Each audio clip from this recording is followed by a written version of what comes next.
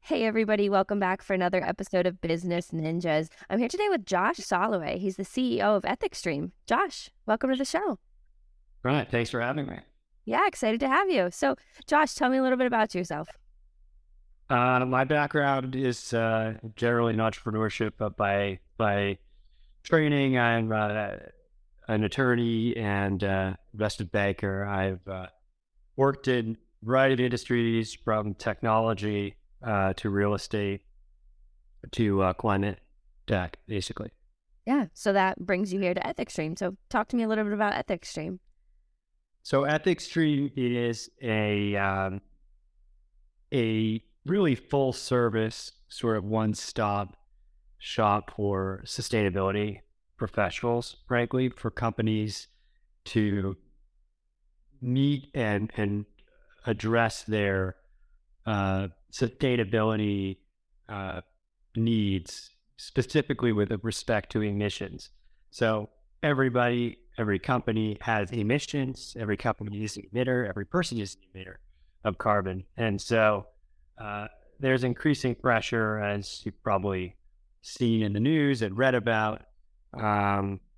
There's increasing pressure on really all companies and executives to achieve sort of carbon neutrality. You may hear, is it net zero, carbon neutral, et cetera. But it's really about balancing your emissions, because at the end of the day, there are only two ways to get to net zero, right? You either cut your emissions or you buy carbon offsets. Carbon offsets have become pretty controversial, particularly in recent weeks even. But at the end of the day, unless everybody wants to go back to, just walking, not even just talking about riding bikes. Bikes have to get produced. Production from, and it generates carbon. Getting the bike to the bike shop creates carbon.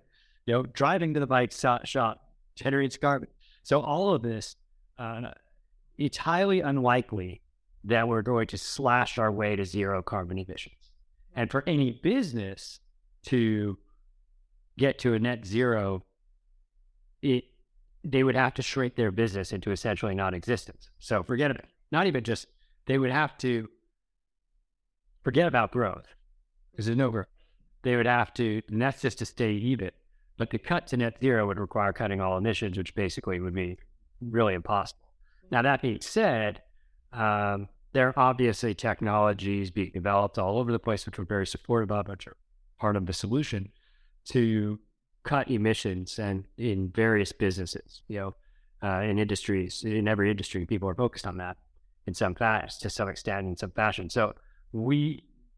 But the other piece is buying offsets. So it's really a combination, right? Try and cut as much as you can while still, growing your business and expanding your business, right? Your business, and buy offsets. So that's where EthicStream really comes in. So we are working with companies to figure out what their exposure is, help them to develop and implement a plan to address their emissions exposure and to achieve their emissions goals in terms of balancing, and actually sourcing those carbon offsets for them, the carbon credits. There's a nuance between carbon credits and offsets that I won't bore you with right now, but essentially that's what we're talking about. And we are able to provide, and this speaks to the controversy around carbon offsets, particularly forest-based, nature-based offsets, which there was a European Commission report 2016 that said 85% of forest projects won't live up to their claims in terms of carbon sequestration, carbon capture. And then there was an article in The Guardian just the last couple of weeks about which really took a hard shot at the whole carbon offsetting industry, saying that these credits are bogus, that it's not really, it's not additive to the problem. It doesn't really remove carbon that wouldn't have been removed anyway. That's a whole other concept I can get into later. But the bottom line is, we have a relationship with a company called Carbon Ethic, which is developing one of the largest forest-based carbon offset projects in the world at about 4.2 million hectares. so roughly the size of Switzerland.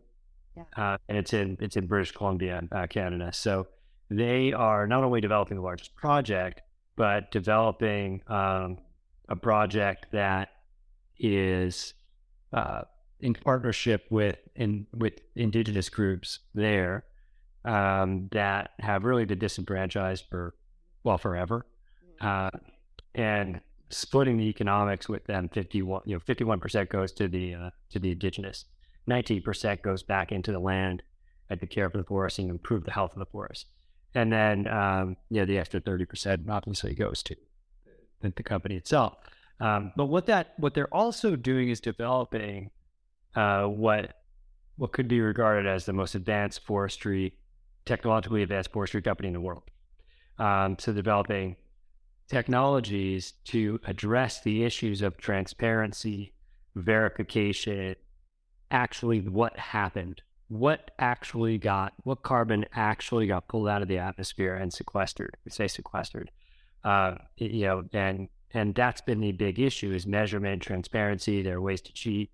A lot of project developers do that. Some innocently, relatively, and some, nefariously, surely. But Carbon Ethic has been on a real mission to address that issue through technology. So they've raised about $6 million to date, and have deployed that to advance the project, their initial project, develop technology to better monitor and improve the health of forests and just generate better credits. And then also another company, Carbotanics, under Carbon Ethic, is focused on digitizing those credits so that they're on blockchain. So there's this immutable ledger and all that.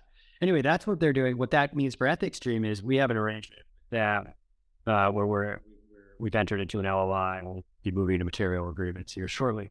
And that is that arrangement enables us to buy 10% of their production at a significant discounts of up to 30%.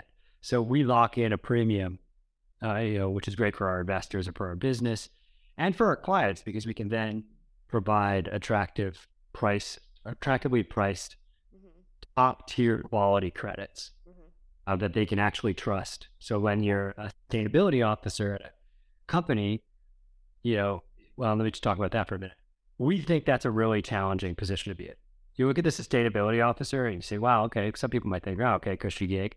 But it's actually really challenging, because a lot of these people, they're not trained at all things carbon, and they're now being told, well, you're responsible for getting us to net zero. And now here's your budget. They say, well, everything I'm reading says this stuff is pretty unreliable. I don't want to make a mistake. I don't want to turn left and buy wrong credits. I don't want to turn right and not buy credits because I have to do my job.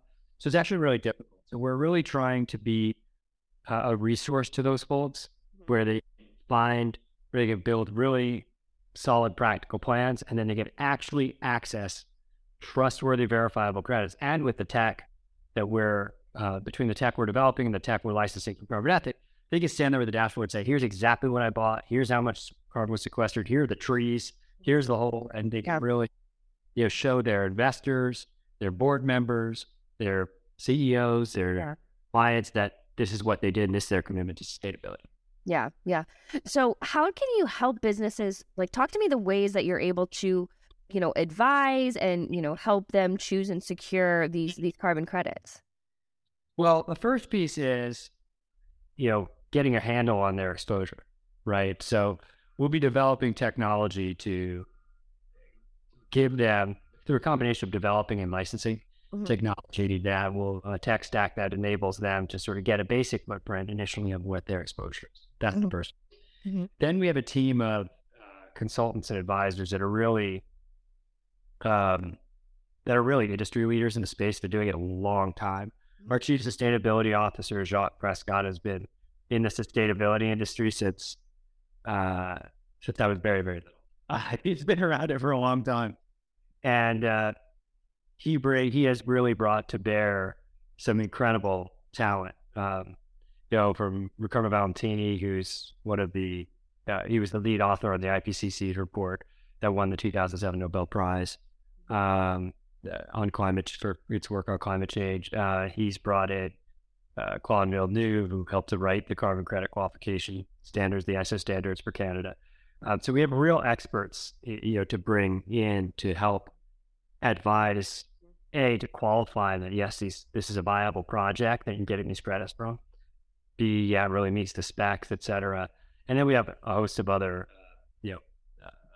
people that we're bringing in to advise on sort of how to implement, what the plan should look like and how to implement it, and then how to actually source those credits, which again, we're able to source directly from our partner.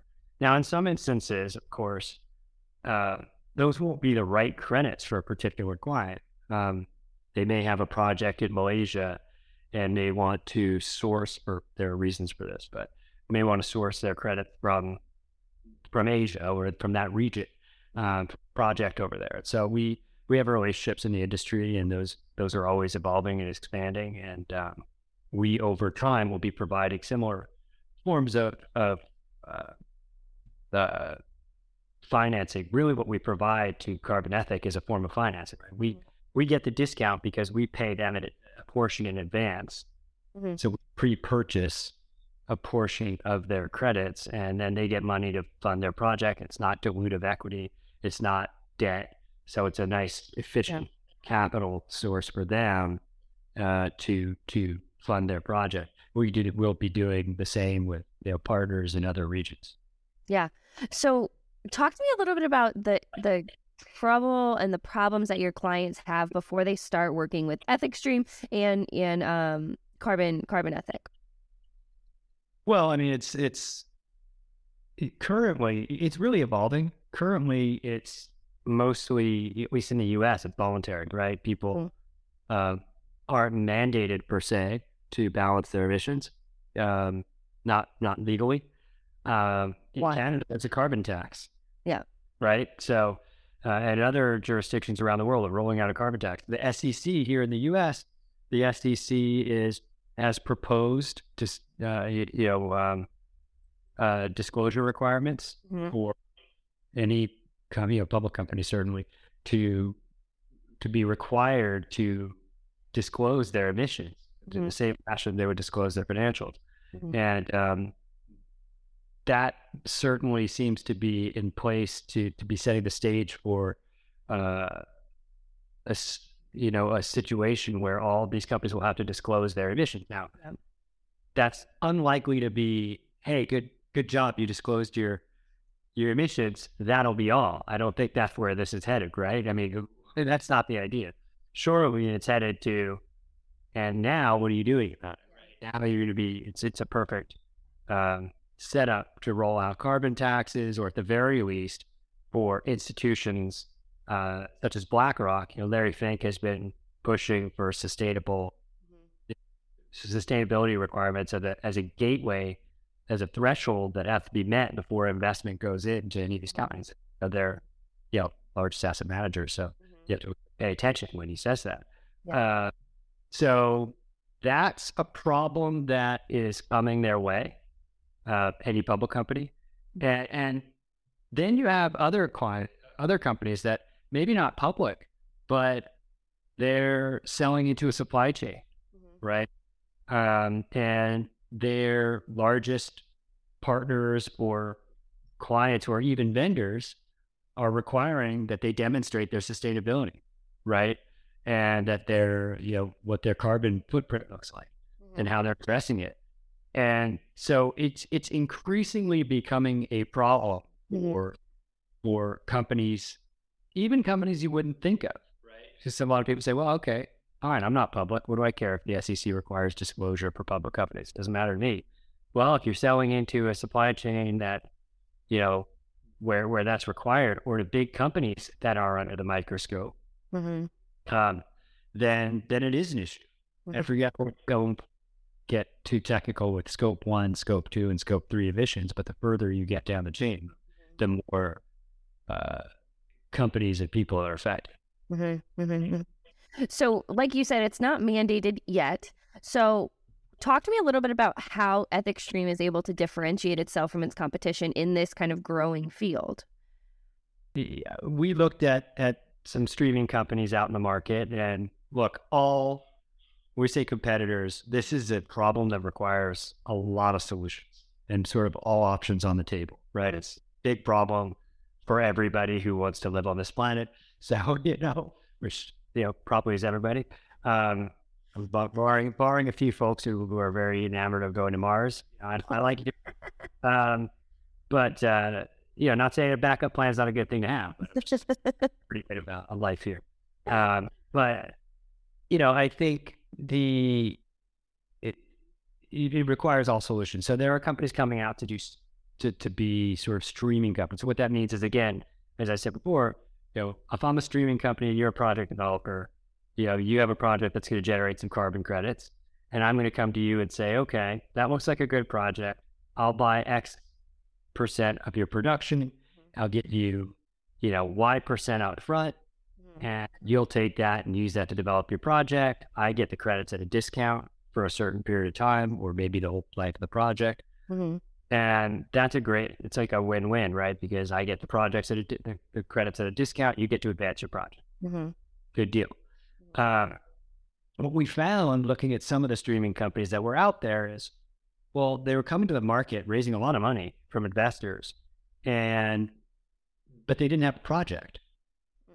It was really an idea, purely. And so, and surely some experienced execs and all that, and good management teams or what have you.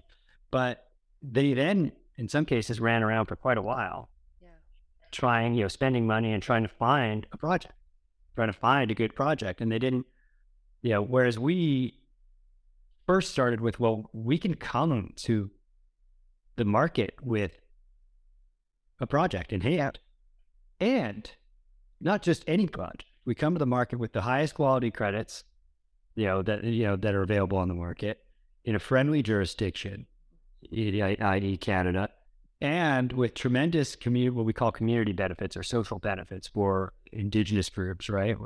If that project is anywhere near successful, it will be the largest private wealth transfer to an Indigenous group in Canadian history. Wow.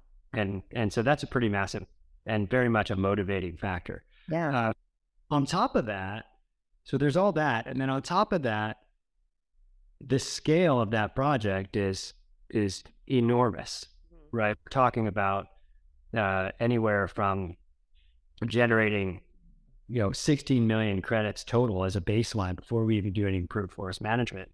Now there are requirements that you have to have some of that in a buffer account. So say you have 10 to 12 million of saleable credits. That's a lot of volume a year.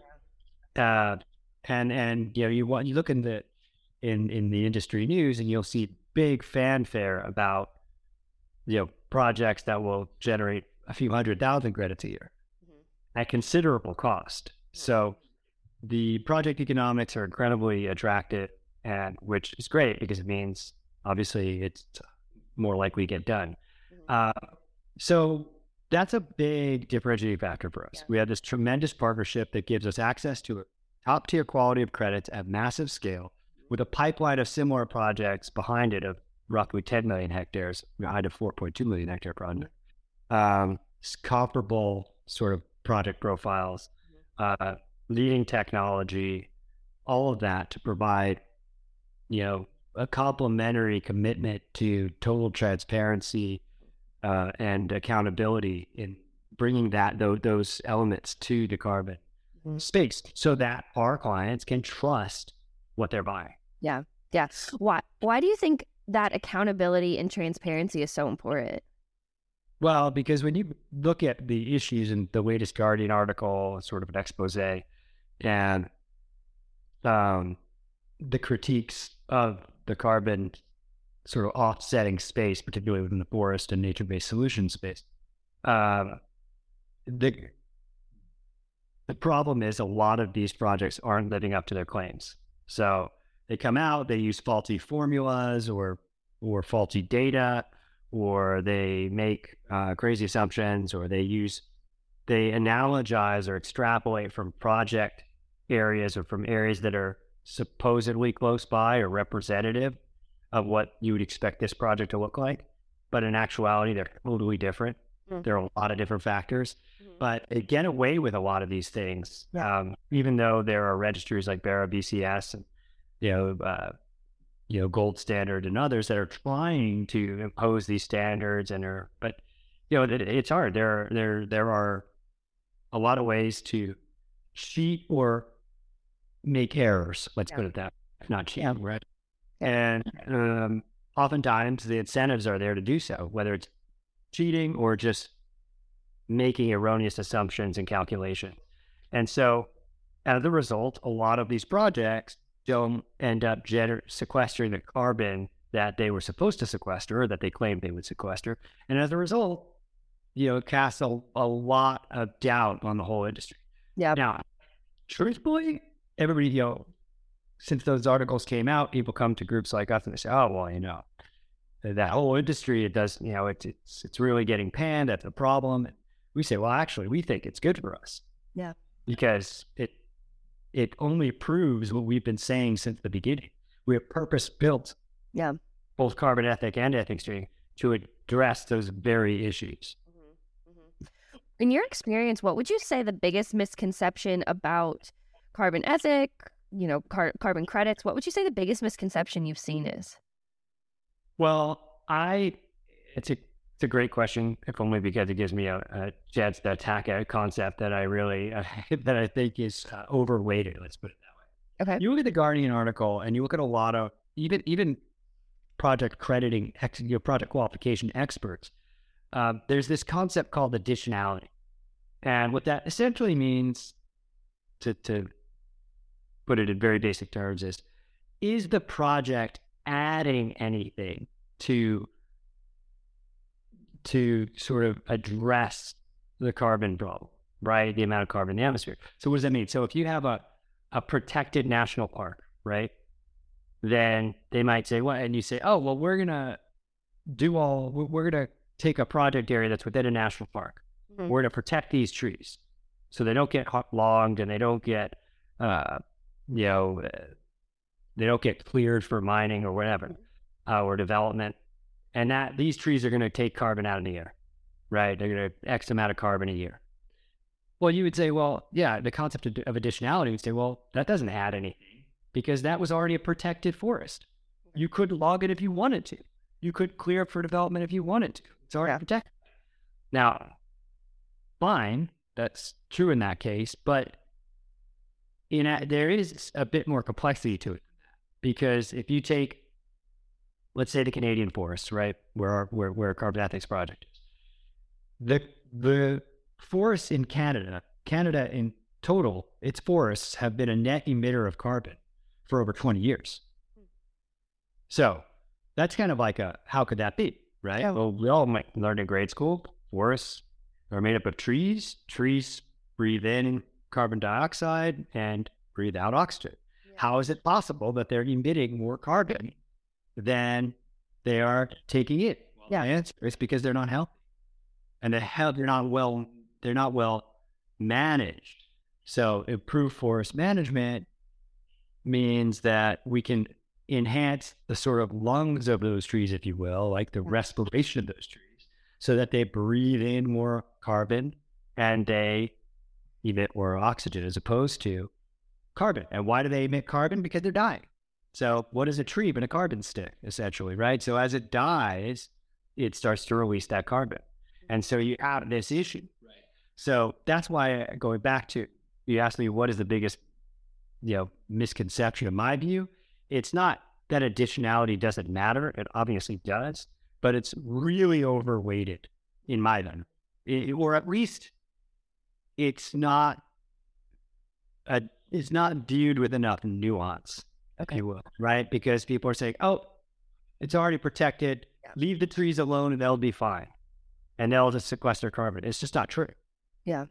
That's really interesting. And I hadn't necessarily considered that. So I think that may have been a misconception that I held as well. So I'm glad that you were able to kind of talk through that. That was really helpful. So Joshua, as we kind of wrap up this conversation, is there anything that you want to leave our listeners with about, EthicStream, carbon ethic, the importance of, carbon credits at life?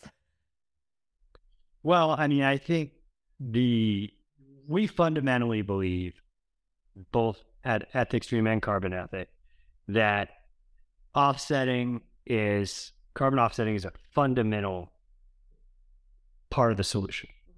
That we don't have to go backwards in society and how we all live our lives, right? To address the issue.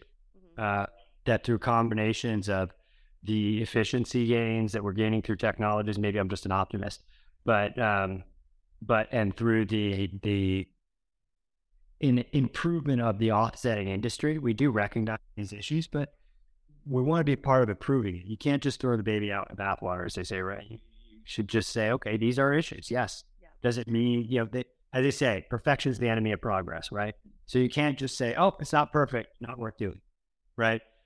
We all really have to try to work harder to address the issue and bring solutions so that we can meet this challenge that we're all facing. It's coming head on at us. So that's what I would say. As far as my sort of call to action here, I would say reach out to us if you're a company looking to sort of get some education or get some assistance with this problem, or even just looking to source credits. If you're an investor, be on the lookout. We'll have a bunch of exciting news coming out that'll make this opportunity available to investors, which is, and I mean everyday investors. Which is really exciting, because it's not often in your life that you get to participate in a new commodity, that you get to invest in a new commodity. Those don't come around very often. That's really what this is. And it's here for the long haul. So, we hope people will come and join us and support us and drive some real change.